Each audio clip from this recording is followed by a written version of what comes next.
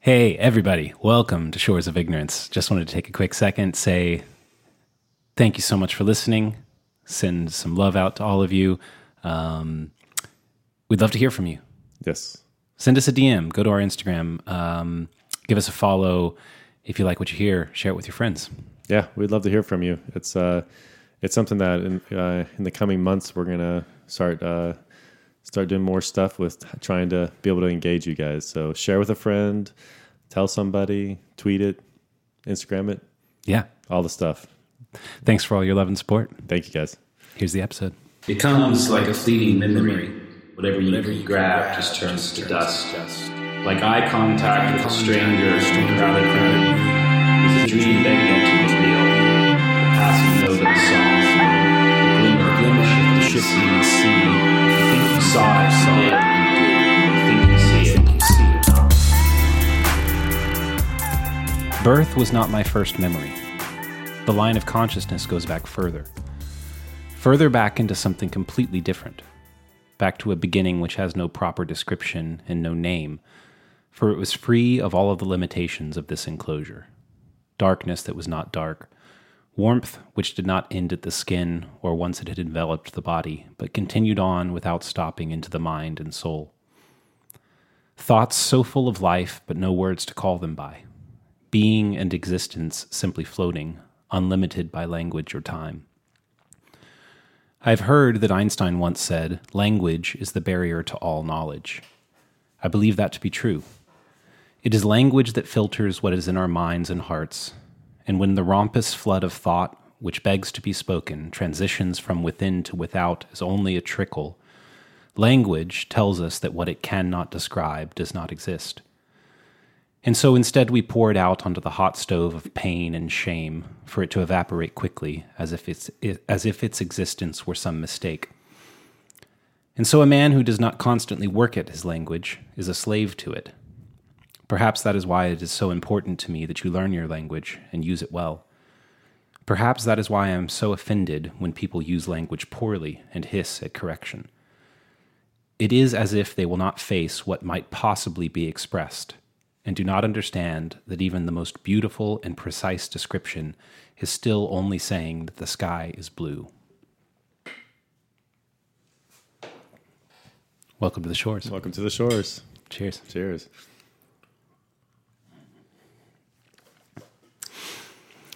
So we want to talk about language in this episode. Yes.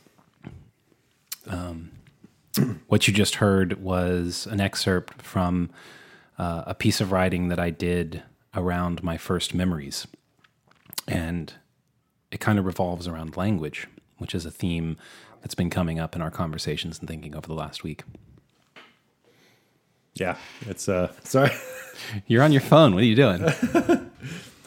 You reminded me of something, so I wouldn't have it queued up. Mm-hmm. I know. I love that. So Matt read that to me before the podcast. I was like, damn, who wrote that? He's like, I did. I was like, oh. I don't know. There's something really beautiful about that. And I love, what was the Einstein quote in that? Language is the barrier to all knowledge. And it's a quote that I learned many years ago and have always attributed it to him. But I have looked and I cannot find any evidence that he ever said that. And I can't really find any evidence of anyone ever saying that. Maybe you heard that before the world turned. Maybe. I don't know. But it's always made so much sense to me, specifically because I have this memory of, I have this memory of being born. Mm-hmm. And I have some memory of before that, too, which I can only sort of account for as being in utero, some time before language was a fetter in my life. All right, I'm going to have you say again. Say the quote again. Language is the barrier to all knowledge. All right. I have a little bit of something that kind of like tweaks me about that. Yeah. So language is the barrier of all knowledge. You know, is that something that, what is it that that sort of intuitive knowing that you might not have language for. You know, like, is that a barrier that we can't have, that language, we don't have the language to explain it or to express it? Well, like embodied, so like there's a lot of embodied knowledge and right. ritual, but then again, that's still a language. The ritual is the language. Huh. Interesting. I think another way that I've heard it described more recently is through the description of symbol, and the observation that a symbol is what cannot be articulated. Yeah. It's the representation of what we can't articulate. And if we were able to articulate it, we'd have no need for symbol. So it is something that, it's knowledge which is there and it's meaningful. You can interact with it. It clearly has substance, but it isn't articulated. And to the extent that we articulate it, we begin to know it even more fully. So there is something about language and the spoken word which seems to be really, really important to knowing. Yeah, it's interesting. I almost kind of like the idea of the symbolic rather than using language in general. You know, it's like, I think there's something really specific that language has allowed us, you know, like it's more of like possibly towards the end of embodying knowledge, you know? So it's like you have something, it's inarticulate, you don't even understand what it is, but you act on it. And that action is still a symbolic in that there's something that you're acting out. And that action is a symbol of something that is within your consciousness or your soul or somewhere deep. And when you act it out in some sort of like physical representation of whatever that is, somehow you encounter it. Somehow you make it tangible. And then, you know, like in Sapiens, there was a lot of those things in early history, like earlier history, like, you know, 10, 20,000 years ago, that as you start to act out these things, embodied symbols, it starts to get codified in some sort of ritual, you know, and from ritual to, you know, or language and ritual, and then into some sort of maybe rite of passage or something like that. But you're trying to symbolize something that is somewhere deep inside you that you're trying to manifest. I don't see very much difference between acting something out and language, right? And so it makes me wonder whether or not, well, do you know something if you can't express it? Can you say that you know it if you can't express it?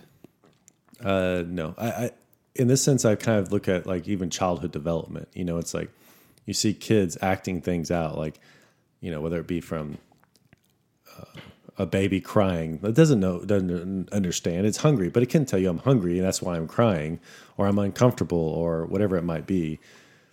You know, it's like, but as a child develops, you know, they're able to act out things. You kind of, as parents who have language and have more experience of the world, we can interpret those actions, those symbols that our kids are giving us, and sort of meet their needs. You know, at first you're like, what the fuck? What do you want? You know, and as our kids are able to articulate more, then we're able to have a shared understanding, and they're able to express, and right. You know, so I kind of see that as language is kind of like further down the road, if like, you know, whether it's spoken language or written language, but that there's a sort of like, there's more of a primal sort of acting out something, and you don't understand it, but you're acting it out. Right. And then, you know, there's some sort of a ritual could be formed with that. And at that time with a ritual, you don't even have to speak about it. You just see, like, I don't know, we always go to church on Christmas. Why? I don't know. That's just what we do. Kids are acting it out with their parents. And at some point, like, oh, it's Jesus's birthday, or whatever it might be. Well, it reminds me of what we talked about on the episode where we were remembering your dad. There's all these things that he taught you through example that you didn't know that you knew. Yeah. Until at some point you did. Totally. You entered into understanding of what you knew. And so I think, well, what is the value of knowledge? What is the value of understanding? I mean, you can have things in you that you know that you can't express, you can't articulate, you don't understand. So there's seemingly some paradox there. Yeah. I can know something but not understand it, meaning it's serving me, yet I don't know much about it. Yeah. So once you come into relationship with it, then you can say, whoa, I knew this and I understood this, even though I didn't know that I did. And so it makes me think, okay, if this stuff is within you, if it's possible for something to be in you that you don't know, well, then you have knowledge which is trapped. And it's trapped. It's trapped by your own lack of understanding of it, inability to articulate it. Even though you may be able to act it out in some way, Yeah. it's still the existence of it is necessarily requires interaction in the world. And so I think, well, what good is knowledge if you can't express it and interact with it? And I think that's where the quote starts to make sense to me. That whatever is inside of me that I know, the throttle for that is my ability to speak, my ability to use words and actions articulately to express it into the world. Yeah. And if I don't do that, then what good is it? It's of no good. At least not in the way that we are situated in the world as alive, human, conscious beings. I mean, I think we've said this before, that relationship seems to be a fundamental proposition of reality. And necessary to relationship is the ability to interact, to speak, for me to take what is inside of me and allow you to enter it, to interact with it. And that's done through language. Yeah. That's fascinating. Well, let me think. Let me kind of take us to the negative of that. Is when people are speaking something that is not embodied, you kind of thrown off. As far as like you're saying this, but I don't see it represented in the world around me. Right. Seems false. It seems false. You want me to accept this sort of coda of knowledge that is not embodied or expressed in the world around me. So there's something off of that, whether it be like, as simple as for us today, a flat earth or something like that. You want me to believe that the earth is flat. It's like, that's knowledge, but it's not correct. There's something, or like an abusive husband or wife, he says, like, I love you. It's like, you're saying these words, but the embodiment of those words are not true as far as what I've learned love is supposed to be, Well, yes, it is possible for someone to sort of hijack language to express things which aren't their own, meaning things that don't have any connection to what they have inside to express. It's someone else's words, someone else's ideas that they're using for some manipulative reason. And I think you can feel that, when someone tells a story, let's say, or quotes some information, you can tell when it's hollow, when it's not really theirs. It belongs to someone else, and they're simply what's the word? Like plagiarizing it. Yeah. In a sense. And not plagiarizing just the words, but plagiarizing where it comes from. And the meaning of it. It's funny because that's also a part of. It's a part of that trying to make that connection with. It's like something that's learned and embodied and expressed versus something that is manipulated for control or whatever it might be. It's like, oh, well, maybe I don't want to go there just yet. I think we need to kind of open this up a little bit more. Well, it did make me think of the island again. It's like, when you start off in the world, it's like you have a small island, and you don't have a lot to work with. You have a lot of unknowns. The world around you is completely confusing, but you also don't know it's confusing, and as you start to engage the world, there's things that you start to see, whether it be like, oh, there's these two people here and they seem to care for me and they feed me. And so it's like, I'm going to kind of latch on to these two people, it's like, but you don't know that, it's like, or if a kid felt unsafe in that environment, they might not understand why they're not. Whoa, dude, that's crazy. Like why they don't feel unsafe or even what safe feels like, it's like, and you can see that if your world is filled with malevolence early, it's like your island doesn't really grow very much. Yeah.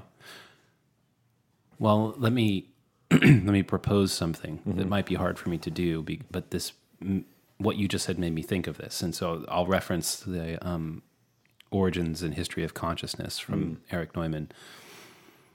And he introduces, I don't know if this is his original concept, but he introduced the concept to me of the Ouroboros, which is essentially the state of everything all at once. It's like the yin and the yang, but it's all mixed up. There's no separation. And within that exists everything.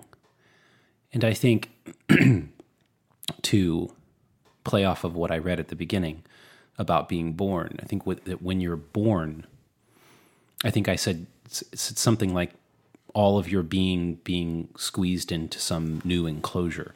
Mm-hmm. It's as if you sort of squeeze, and the Ouroboros is represented as the great round. It is everything within the round or a circle. It's hard to talk about with articulate. It's hard to articulate, I think, because it's so symbolic. Mm-hmm. But it's as if when you're born, you are sort of squeezed outside of that. Mm-hmm. And everything that's in the Ouroboros becomes your unconscious. And as a now conscious individual differentiated from all that could be, you must start extracting what is to be extracted from the unconscious, the unknown. Mm-hmm. And in order to do that, I think that you must master language. You must articulate what is unarticulated. There's something about consciousness which requires that articulation.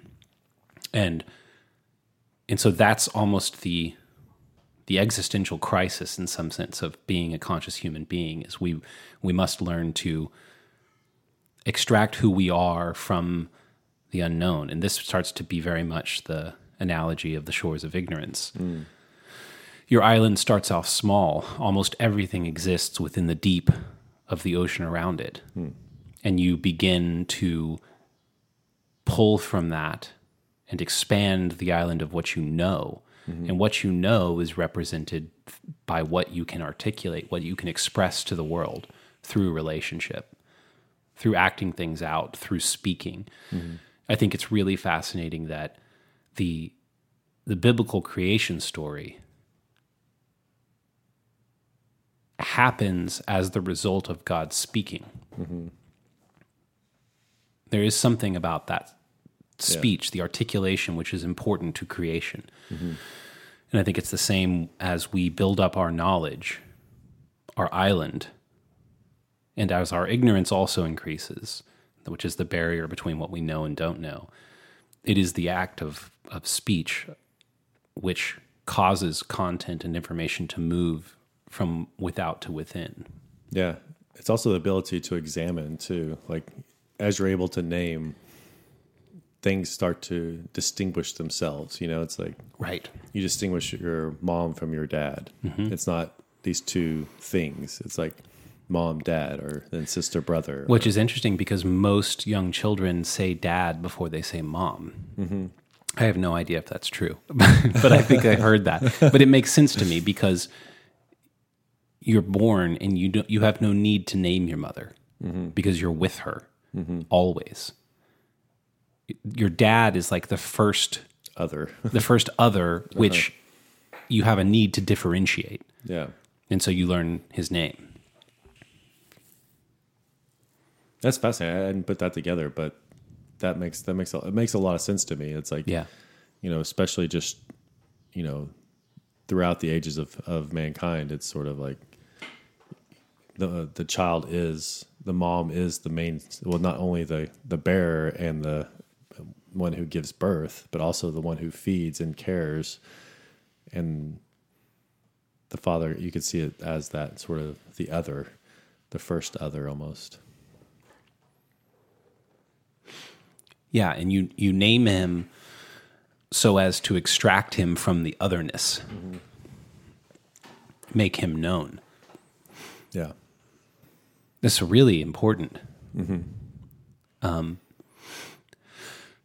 know, and maybe at some point, if we kind of finish laying this groundwork, I want to make some observations about language in our current culture. Oh yeah, that's a whole other thing.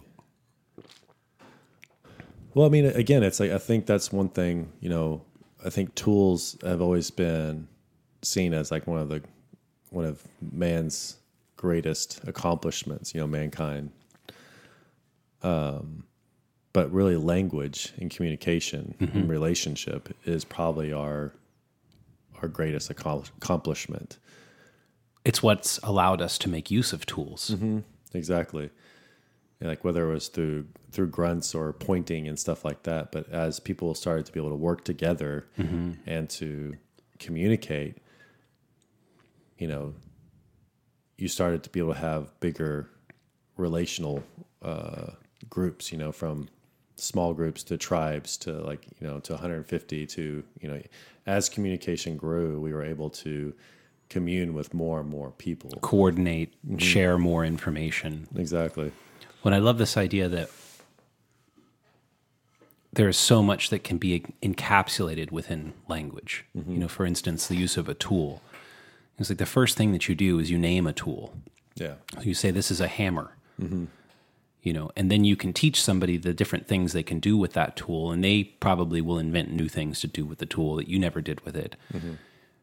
But all of that gets encapsulated within the word hammer. And I can say hammer to you, and you know I could use that to build something. I could use that to destroy something. I could use that to protect myself. I could use that to fix something which is broken. Yeah. All of that's encapsulated within that word. And again, this is the idea of there's so much knowledge trapped behind language. Yeah, even to distinguish between like a jackhammer, a jewel hammer. Right, yes. You know, it's like a nail Yeah, hammer. so you say a hammer and you have all of these categories. Sledgehammer. But then you articulate it more and you get more specific and maybe even more broad. You know, because as I described hammer and then you say jackhammer, oh, that's a whole nother set of things that I wasn't originally encapsulating within the word hammer. And so you're extracting from what you already know that you just don't have at hand by articulating more clearly and more precisely. And it becomes apparent in the application. Like you take a jewel hammer and try to, you know, dig up a driveway. It's like, well, that's going to take you a long fucking time. Yeah. You know, it's like, but if you take a jackhammer after a diamond or like something that's, you know, it's like, it's like, it's gonna. So like you see it in its actual application, its usefulness, its similarities, but it's also the differences within that. You know, Yeah. A lot of people get hung up over the word love. You know, it's like like we talked about earlier, is like, a husband or wife is abusive to the other, but they say, "Oh, I love you." It's like, well, something's not right there. Like there's a misconnect of the word love that's not, something's not working there. Yeah. It's like saying a jackhammer whenever you actually need a bulldozer or something like that. It's like, well, love's a great example too, because, so much of our art, so much of our music revolves around the idea of love. And I think it does so because we are constantly striving to articulate what it is that we know, and what it is that we know about that, and what it is that we know we don't know about that. Yeah. And I think we've all had this experience where, I think with love in particular, where you feel love, you know that you feel love, and then you hear some song, some, Tom Petty breakdown. Yeah. Go ahead, give it to me. And you understand something about your own love. He's articulated something that you weren't able to articulate, and you think, yes, that's exactly what I feel. I understand better now. Yeah. Or you read some poem that almost makes no sense, but you identify the feeling. It's like the color, the shape, the texture. And you know something more about what was already inside of you. Yeah. I mean, it's almost the equivalent of specifying which kind of hammer you're talking about. Totally. Well, even like you think about marriage, like there's the cliche, the honeymoon phase, and it's like, you're in love, it's like, but what are you really talking about? You're talking about an infatuation, it's like this love that's like, there's nothing wrong with the world. Everything is right. It's like, but then you start walking through life, and, many years later you have a kid, and love means something different. That these two people, your wife produced this being, it's like, and you love this person, but you also love your wife, who also loves, it's like there's something that kind of grows in that idea of love. Yeah, I mean, as you grow and experience more and more of what love is, your definition of it expands more and more. And I think actually at its outer ends of that sort of expansion, the overlapping of categories, you learn something about honeymoon love, and then you learn something about long-lasting love and loyalty, and then you learn something about parental love. And then you learn how all of that seems to overlap with sisterly, brotherly love, and then the categories keep expanding, and they're different, but they're maybe more the same than they are different. And your understanding of love expands. And I think actually that's the idea of the Ouroboros. Yeah. Which is that at the ultimate sort of expanded definition, everything ultimately gets included. Yeah. That is the undifferentiation of everything. And because we are conscious, we are differentiated. And we think in categories. We think about us versus what is not us.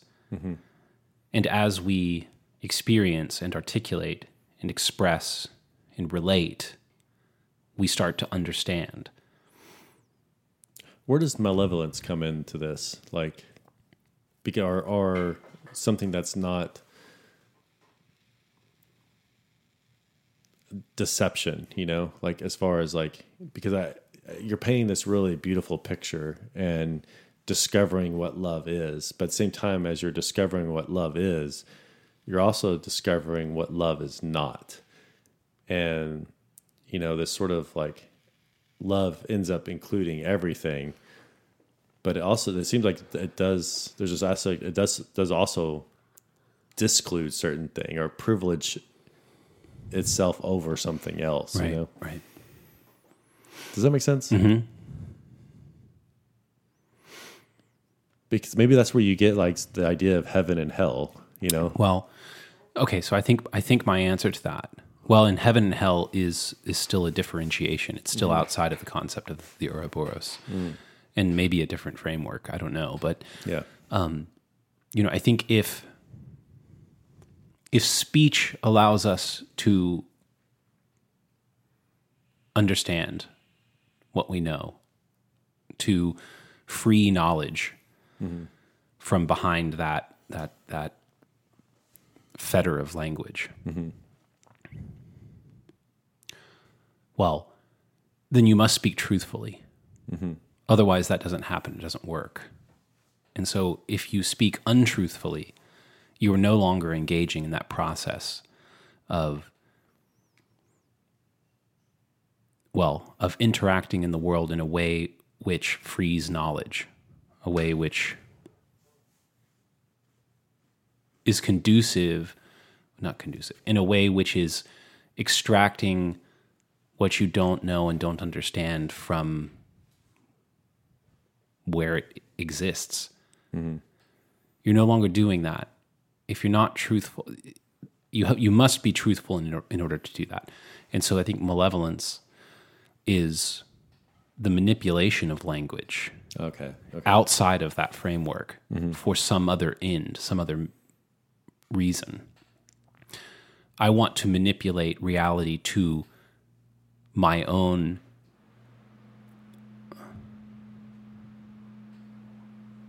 design. So it's interesting. Like, so as you're talking about this, and as I'm listening to that, and it's sort of like, and I don't want to jump ahead to the thing that you're talking about, like some of how we're doing it today just yet, but there's a sort of, you're talking as if there is something there. It's like where, Jung might call it the collective consciousness, that something that is there almost inherent within us that we all kind of agree and understand as, say, truth or love or, speak truthfully. Well, that means that there's something that you can actually speak that's false. But is that just an agreed upon idea, or is there something actually there that we know and experience? Like, again, coming back to love, it's like you can't just call, someone punches you in the nose and cuts off your arm. It's like, I love you. It's like that doesn't match up with our collective understanding of love, Okay, so the question is, well, to speak truthfully means that there has to be something to speak truthfully about, which actually exists. Yeah, so truthfully, because if you're asking to speak truthfully about something, you're saying something that exists outside of you and I and our agreement, but that there's something outside of us that is true, whether you and I agree on it or not, but that we're seeking this thing that stands outside of us. And so it's not dependent on you and it's not dependent on me. Right. Well, okay, I think that it is through speech and language that you and I relate to something which is the most conclusive evidence that there is something outside of us which objectively exists, that there can be. So you could build up a model and say, well, if I see a flash out of the corner of my eye, was that real? Did that happen? I don't know. If I see it and hear it, okay, much more likely that it was real. If I see it and hear it and feel heat on my skin, that's a lot more evidence that what I just experienced actually happened. Yeah. But if you and I are sitting here talking and I see it and I hear it and I feel it on my skin and I watch your eyes light up and you go, did you see that? And I go, I saw, and then we start talking about what we saw. And if our descriptions match, that's sort of the ultimate evidence that something real was there. Yeah. It's a much stronger evidence than your sensory evidence. It's like a verification. Like, did you see that? Well, are you seeing what I'm seeing or I experienced? It's more than a verification. I think that, what is it? It's so much stronger than that. It's more than a verification of my senses coming into alignment and agreeing on something. I mean, the fact that you can not only have experienced the same thing, but we can talk about it. Yeah. And you can say things about it that I also knew to be true but didn't have the words to express. And that's even more verification. Yeah. That we just encountered something real. It's fascinating because I'm really kind of being skeptic in this. It's like you and I both experience something, and we're grasping at words to be able to explain it. Mm-hmm. However, say someone else looks at the very same thing and they see maybe even something completely different. Like, actually, there was something over here that gave you the heat on your shoulder, and that did this thing, and this did that thing. But there was a different perspective, and so you bring that in, and it brings another element into that shared experience. It's like, but if you stay with us two in our experience, it's like we're still working through something, and we're trying to come to truth, even though we might not see it correctly, and it might take another few more viewpoints to get a better picture of what is actually happening. There's something about the engaging, even though we might not get it right off the bat, it's like, but something about engaging something that is there, that is outside of us, that's true. Whatever it is true, whether we describe it correctly or not. And in this sense, we're talking about an event, but right. I think we can also be a little bit more abstract and talk about like love or whatnot, Well, I kind of want to propose that it's objective reality, and trueness in part depends on our ability to describe it. Yes. Because you could say, well, it exists. Mm-hmm. Well, what does that even mean? Mm-hmm. It means what you can tell me about it and I can agree with you on. Mm-hmm. Or at least understand what you're saying. And the more articulate you are, it's like we all have this experience where you're trying to describe something and you're like, what's the word? Mm-hmm. There's a way to describe it, which would transmit meaning, which would transmit the truth. Mm-hmm. But if you can't find the word, then that truth is not transmitted. Yeah. And so this is back to the point of like, work hard on your language because the trueness of the world somehow depends on it. It was so evident to me in that sense whenever Peterson and Fry were debating Erickson and Erickson. Oh shit! Oh, Malcolm. Not Malcolm. Malcolm Erickson. Oh, shit, I forgot his name. Yeah. Anyways, but Fry... Eric Malcolm. Yeah. Something like that. I don't know. This is us getting to the truth. Yeah. But it was interesting, like, listening to Jordan and Fry speak, it was like they were going towards something, but then when Erickson got up and was speaking, like, he was just using word salad and gibberish. Mm-hmm. And it's like, I don't know what you're saying or what you're pointing to other than absurdity. And it was such a great example of, as you're trying to describe the world around you and how it works and how it functions, it's like I saw two people trying to describe and communicate something that's true about the world, and somebody else who is just speaking gibberish and not having anything of substance to actually say. Yeah, maybe we should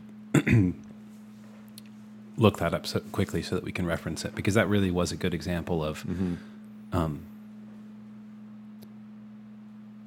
so it was a debate about political correctness. Mm-hmm. And there was one side of the debate which was clearly, it was evident that they were being careful with their words. Mm-hmm. Because to communicate something, you must be careful with your words if you want to communicate it well and precisely. And then another side, which was kind of like we were talking about earlier, just the words were not their own. Mm-hmm. They didn't own them. Yeah. Not that they didn't invent, make up the ideas or whatever. It's not like they were plagiarizing directly from some manuscript. It's just that they didn't own the words. Mm-hmm. They were using them for some unknown goal. Yeah. And it was clear, and you could see when it went back and forth, there was sort of movement from one side, the side that was using their words carefully, and then it would move to the other side, and it would just stop. It wouldn't go anywhere. And then it would move a little bit more, and then it would just stop and not go anywhere. And if you're, and the whole point of a debate is to go after truth. What is the truth? Well, I think the thing with Peterson was in that episode was like, you know, when I can't say Erickson said it, he just kind of like, then he made a jab. It's like, because of your white privilege. And Peterson was like, I just don't get it. Like, okay, let's kind of settle this right now. Is it because of, is my white privilege like, is it my 10%? Is it 10% attributed to it? 20%? 80%? 90%? Like what? Let's just be done with this now. It's like it's not 100%. We know that, you know. Yeah. So just for reference for everyone listening, this was a monk debate. A monk debate called Political Correctness. It was between Jordan Peterson, Stephen Fry on one side, and Michael Eric Dyson, and Michelle Goldberg on the other side. Yeah. It was a really great debate. It was a great debate. It wasn't great in that it wasn't really ever about political correctness, which was what it was supposed to be about, but it illustrated so many other interesting points about how to communicate, and I think I would say the sort of like political nature of communication. And so this is maybe a good point that politics almost always hijacks language for untrue purposes. Yeah.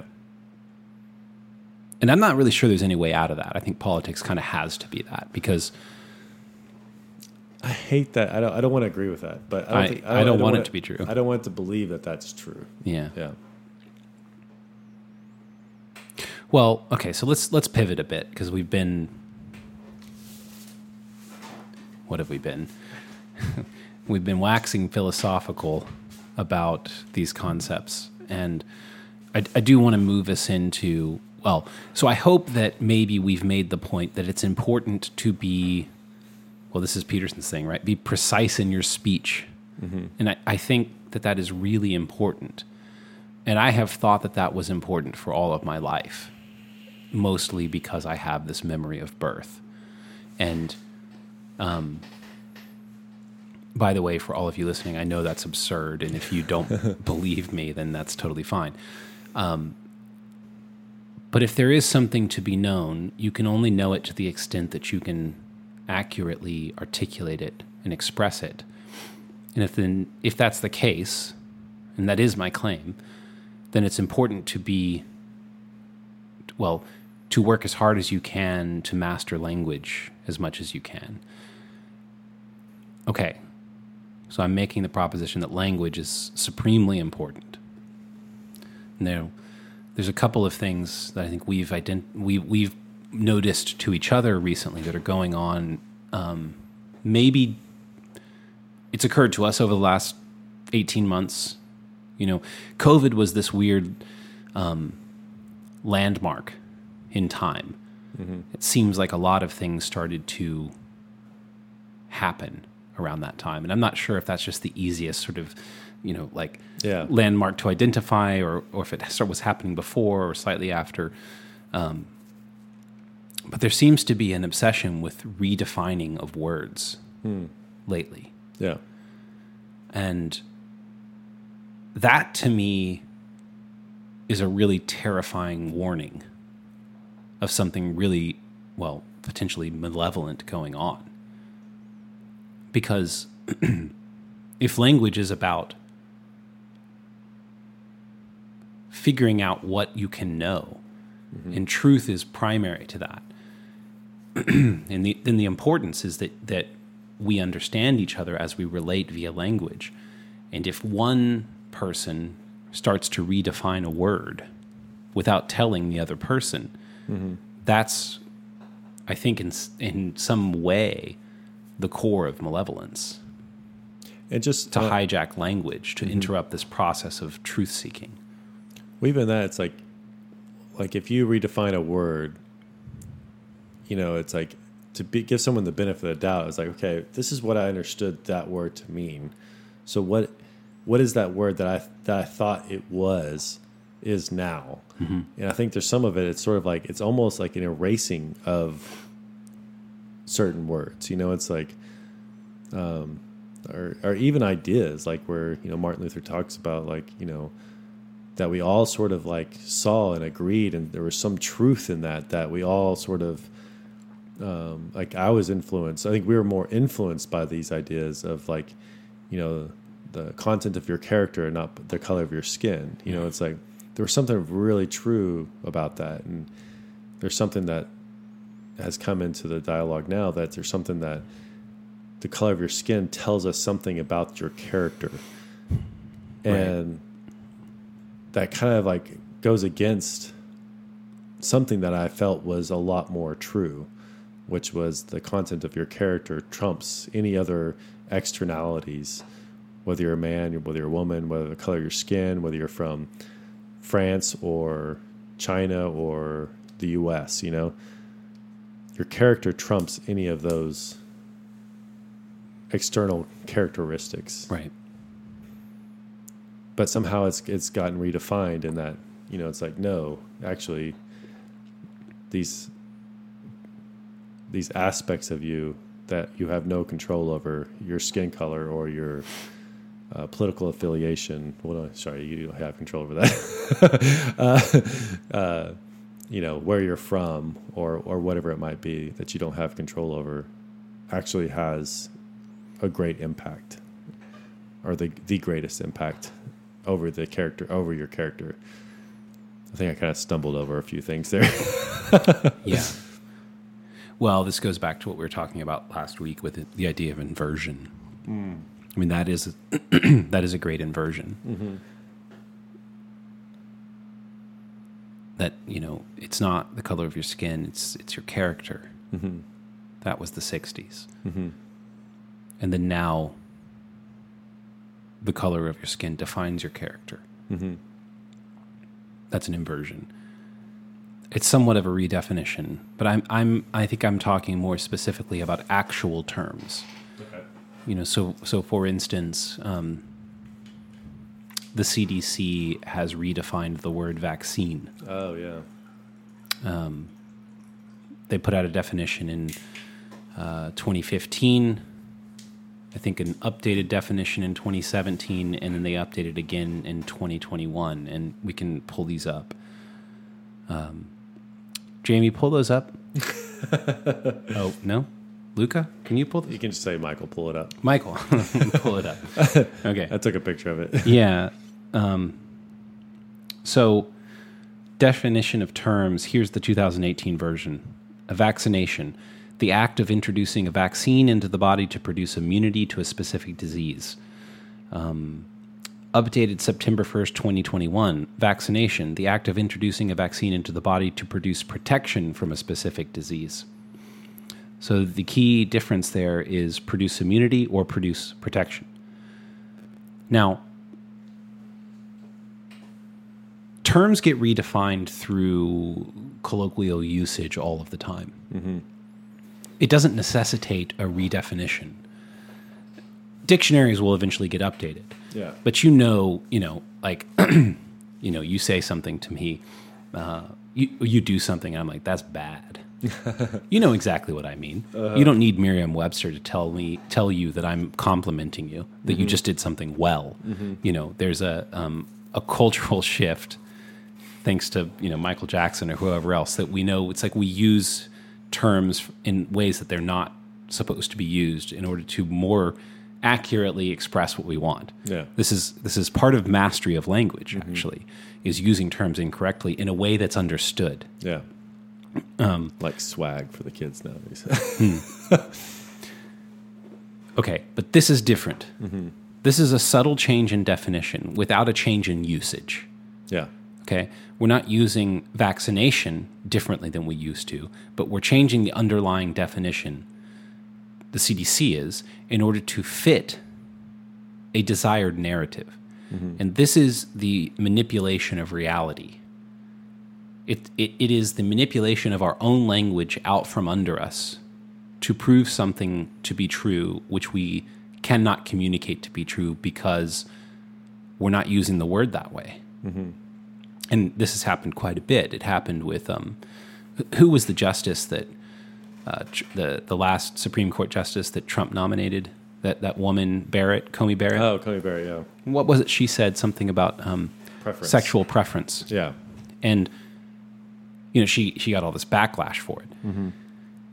And the next day, the Merriam-Webster dictionary redefined the word in order to fit the backlash. Mm-hmm. Okay. This is a manipulation of reality, a manipulation of what language is intended to be used for in order to fit a desired outcome. This is malevolence. Mm-hmm. And in Amy Coney Barrett's case, the whole thing was we hate Trump and we hate her by extension. Mm-hmm. And so we'll take her down in whatever way that we can, even if we have to redefine words to do it. Yeah. This is scary to me. And I'm making no statement about Trump or Amy Coney Barrett or vaccines. Yeah. But if we are redefining words out from under the people who are using them in order to take them down, we're going nowhere good. Mm-hmm. It is so important that we use language in order to speak truth so that we can know more. Because isn't that what we want? Yeah. Is to know more. And I think that the people who seek to redefine words are saying, we know everything that needs to be known, and now we will manipulate language in order to exact our will on reality. Mm-hmm. And that's really scary. Well, let me just push on that a little bit. Like, what if this is not also just an update? Like we're in an information age where information is passing so fast, and so it's good and necessary for us to update our language and to be maybe more inclusive or exclusive of certain things in order to better describe this new world that we're living in. That's not the antiquated world of the 1950s or the 1800s or whatever it might be, and that we need to be able to update our vocabulary in order to better fit this new world that we're encountering, Yes, and that is a necessary. It's a necessary thing. Mm-hmm. Who was it? Someone said something like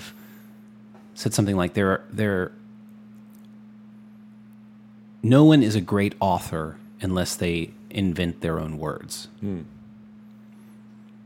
And you look at Shakespeare, for example, invented words all of the time. Mm. And I think the statement is meant to say that language itself has limitations. Yeah. And you can't be considered a master of that language or a master author. But you can't be a master author unless you're a master of the language, and you can't be a master of the language until language itself starts failing you. And so you must invent new words. Mm-hmm. Okay, so obviously there is a need for language to evolve, to change. I think my point is, as I said earlier, the definition of words evolves all of the time, and it's no problem for us. Yeah. Because we understand the evolution. We understand that we're using them differently. Yeah. We understand that we're using bad to mean good, or shorty to mean boo to mean the person that I love. We're not talking about someone short or a ghost startling someone. But we all understand this. We don't need Merriam-Webster to tell us this. We don't need the CDC to tell us this. Yeah. We understand this because we're using the language. It's evolving as we're using it. These are not those cases. These are not the cases of definitions being updated to match how we use them. That's the big difference. Yeah. We were still using the words in the same way, and we went back and changed the definition in order to fit the story that we want to be telling. Well, in the case of the vaccine, brought this up to someone earlier, and they're like, well, it's like the flu is the flu vaccine is really not a vaccine, because like there's no guarantee that you'll be immune from it. And my argument to that was like, I was like, well, I mean, my understanding is that, it's usually a different strand that the vaccine was not intended for. So the vaccine is effective against those things that it was intended for, but maybe not as effective for those things it was not intended for, like a different strand of flu. Like where polio and some of those other ones, those are vaccines that are very targeted for immunity. But I mean, without getting into the weeds on these definitions, I would say just look at the way that we use the words. Yeah. Like, what do you say if you want to know that somebody was inoculated against the flu? Yeah. You would say, did you get your flu shot? Mm-hmm. You wouldn't say, are you vaccinated against the flu? Yeah. We understand that there's a difference between the shot you get for the flu and the shot you get for measles, mumps, rubella. Mm-hmm. And we don't even really need to articulate the difference. It doesn't really matter to us much, but we understand that they're different. Yeah. Because you get the MMR, and then you're done, right? Mm-hmm. Immunity, that's what you have. Yeah. You no longer get those things. Mm-hmm. You get the flu shot every year. Yeah. And we understand that it's like, well, we could call it a vaccine or could not call it a vaccine. It's just like, did you get the shot this year? Yeah. Mm-hmm. So we understand the difference, and our language the definitions don't need to update for our understanding to continue on. Gotcha. But now we're redefining the word vaccine in order to fit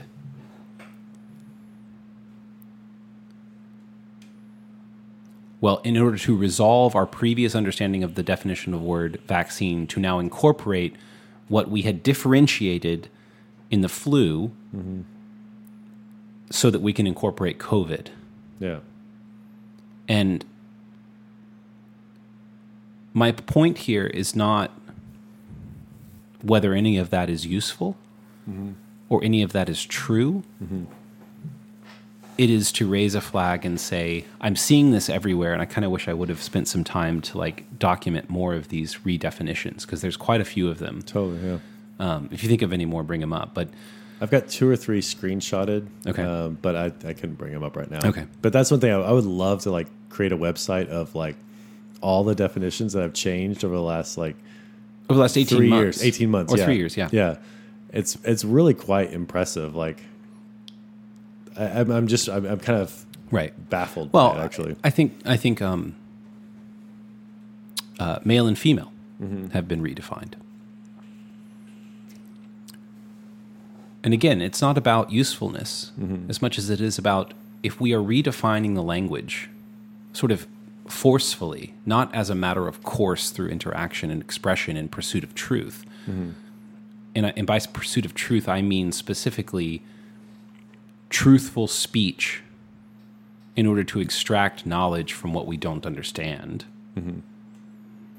If we are redefining words in order to do that, there's something manipulative about it. Yeah. Which means there's something malevolent about it. Which means that we are heading somewhere not light but dark, not truthful but false. We're building a structure which will not hold. And there will be a violent outcome if we take that far enough. Whether that violent outcome is collapse or division or war or confusion, obfuscation, I don't know. Could be any of those things, but we're open to all of those now. Yeah. We're vulnerable to those to the extent that we continue down the path of redefining words in order to fit what we want to be true, rather than using words to describe what we know to be true. Yeah. I think that's the point. Are we adapting language to what we want to be true, or using language to describe what we know to be true? Yeah.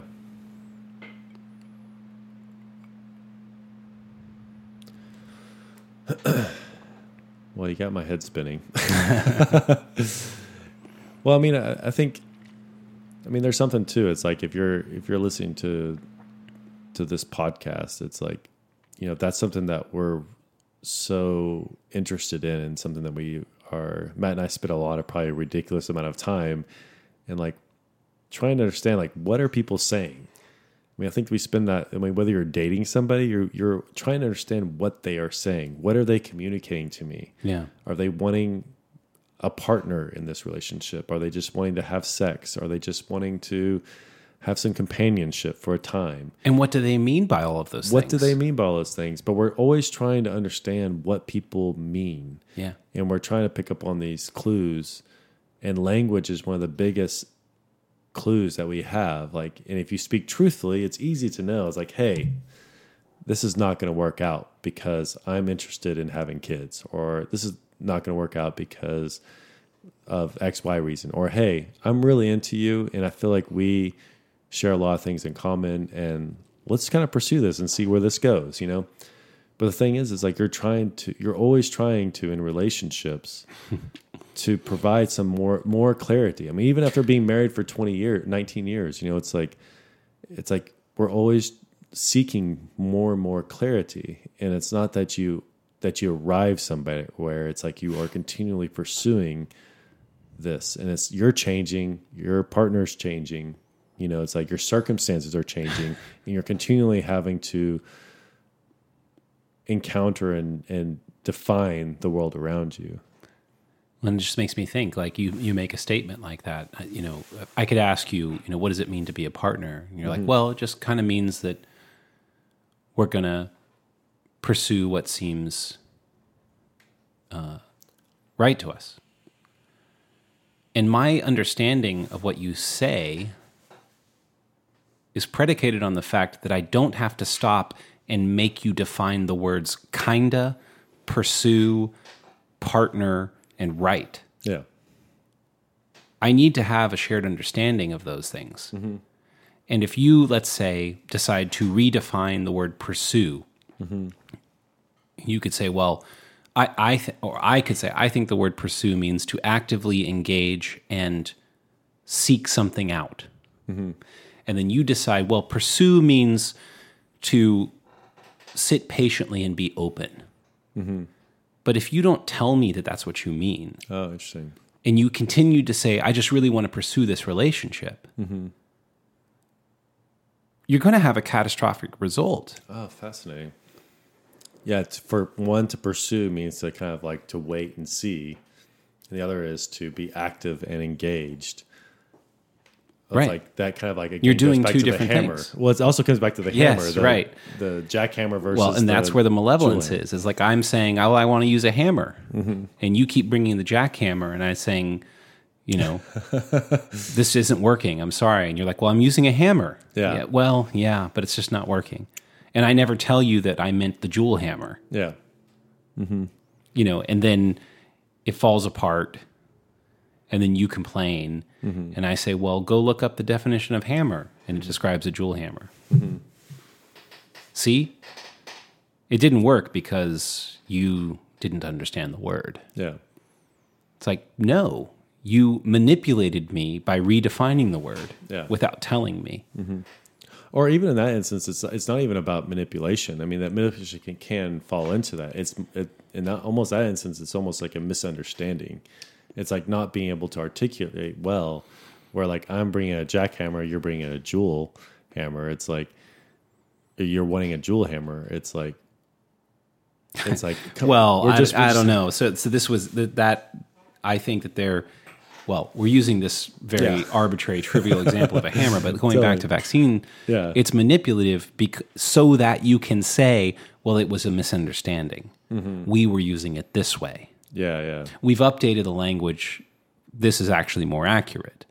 Sorry, you were thinking the wrong thing. Yeah, that's like 2018 of you. Right. 2018 of you. Right. That's why it's manipulative. Or August 31st. Because if I redefine the word, then I can just claim misunderstanding. Interesting. Well, that's a whole nother element right there. Like yeah. Wow. Yeah, but so it's like, so the person who had the August 31st, 2020 understanding of vaccines would be like, Okay, so my understanding of how you're describing a vaccine now is more as a therapeutic.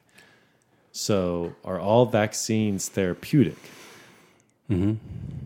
You know, it's like, are some vaccines different? So like a measles MMR, whatever, is different from a COVID or maybe a flu shot or something like that. It's like, well, and this, so yeah, so if the new definition makes it seem like more like another agreed upon definition, so it's like, well, we've redefined it. Well, that seems more like a therapeutic. Well, then now we have to redefine therapeutic so that we can differentiate that from what we're talking about, and that cascade has to go forever. And that reminds me of the Tower of Babylon. oh, interesting. You know, God confused their language. Babel, yeah, but yeah. Tower of Babel. Sorry. Yeah, no, good correction. The language was confused so that no one could be productive anymore. Oh, interesting. So if we can't know what we're talking about and we can no longer differentiate between what has been redefined and what hasn't been redefined, and we have to go through this whole redefinition process of all the words that are affected by this, well, we're kind of fucked. Yeah. Like, we're fucked in the sense that we can't be productive. We can no longer engage in seeking truth because we're spending all of our time trying to figure out how do we even talk about that. Just to get the ridiculous example of 2 + 2 = 5. Like, there's been so much effort in describing how 2 + 2 could equal 5, and I've seen examples of it, and it's just ridiculous. It's like, you know, that's another great example of redefinition of terms. 2 + 2 can equal 5 so long as you redefine the units. So I don't remember the exact example, but it's like 2 + 2 = 5 as long as you're dealing in base 3. But then you still have the same outcome. You're just representing it differently. yeah, you're just redefining the terms. Or you yeah. could say, if you have a factory with 2 machines in it and another factory with 3 machines in it, 1 + 1 = 5. Oh, yeah. But you're redefining the terms. Yeah. You're switching the terms from the left side of the equation to the right side of the equation. The whole point is to confuse, Yeah. not to clarify. So the point stops being about the pursuit of truth. That's that's the best way to explain it. 2 + 2 = 5, and that confusion around it is if one factory has 2 machines and the other factory has 3 machines, then 1 + 1 = 5. Yeah. I think that's a very clear example of the ridiculousness of this argument. It's like, if you redefine the terms in that way, then yes, that's a true statement. Right. But that's not what 2 + 2 is. 2 + 2, well, any math equation depends on the units all being the same. Yeah. And it's just actually just a more complex equation. It's like, then you could just say, y2 to the y3. And, you know, it's like, it's really not how we would actually do that problem. Yeah, but we have to agree on the terms in order for 2 + 2 = 4 to make sense. Yeah. And to make sense over You could say many different games. You could also say 2 + 2 = x. Well, what does that mean? Well, it depends on what we agree x means and what 2 represents. 2 what? 2 apples plus 2 oranges equals x. Well, solve for x. I don't know. What are you going for here? 4 fruits. Yeah, so exactly. Okay, are we agreeing that the right side of the equation, the category is fruits? Then x equals true. Yeah. Or sweet. Yeah. Right. You know, it's right, like, but well, off into the weeds. I'll defer to James Lindsay on all of this because he has spent many months discussing this on Twitter. Well, but again, it's like there's an element to confuse. It's like where, you know, when engineers building a bridge, it's like the terms are very well defined and accepted. And if we keep changing them, then you could be like, one engineer is using one set of terms, another engineer is using another set of terms. It's like that bridge is going to collapse. And this is back to the idea of if our language is confused, then we can't be productive. What does it mean to be productive? Yeah. Can you build a bridge that doesn't collapse? and kill people. Yeah. That's productive if you can. If you can't, it's not. And not being productive isn't just not producing more. It's has deadly consequences. Or governments for that matter. You Right. know, it's like if you don't have clearly defined terms, then who is the ruler? The one who defines the terms. Yes, The king, yes. the dictator. You know, And he will always rule because he can always redefine the terms to his advantage. and that's why in the US specifically, which is different from the French Revolution, is rights are inherent in the individual. And in the French Revolution, where I feel like they got it wrong, was like the government gave the rights to the individual. And I think there's something inherently beautiful about how our rights are inherent to the individual, and the government is there to uphold and serve the individuals of the society, rather than you have imparted those rights onto the individuals of that society. Yeah. It gives sovereignty to the individual rather than to the state, who then imparts it on the individual. I think that's a hugely important part that we got right in the U.S. You know, as far as like in our early stages, is Absolutely. that rights are inherent in the individual, and the government is there to support and Protect. And so it's contingent on the individual to express those rights so that the government knows what it's protecting. Yeah, So it's contingent. It is the obligation of the individual to learn how to speak, to learn how to articulate, to learn how to express, to learn how to say, you know, at first as a baby, no, and then later on, yes. well, the government's there. They're a public servant.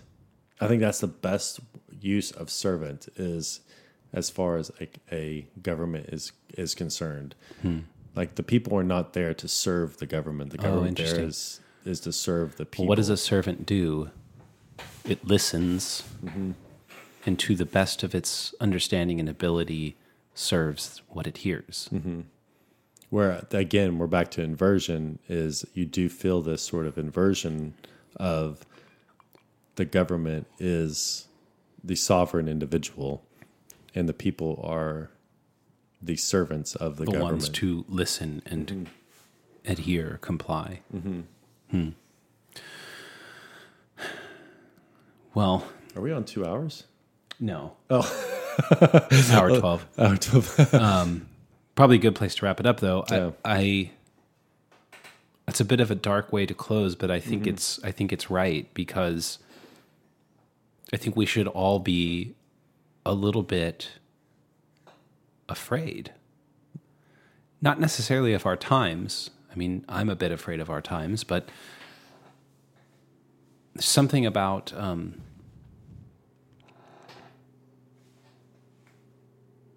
reverence.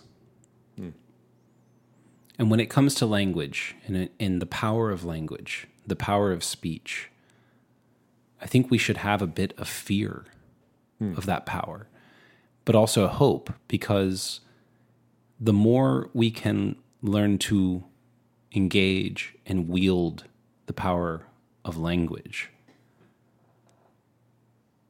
well, I think the more sovereign we become as individuals. So go read books, Yeah. have conversations, struggle with words, learn other languages, And people you disagree with. and people you disagree with, and write. Sit down and write your thoughts down. You will learn things that you didn't know that you knew. You will learn things that you didn't know that you had inside of you Totally. by articulating them. And once I think you get sort of a taste for that, you'll realize, holy shit, language is the barrier to all knowledge. And I can know everything if I work at my language. I think you need to talk to the artist also. Talk to the artists. No, you need to. I need to you talk. need to talk to, like, right there. What the artists need to do. Oh, gotcha. Sorry, that was a little Yes, vague. that was a little bit. Do you talk to the artists? Well, Give him a word. because I'm encouraging. I'm talking to Matt too here. Talk to me.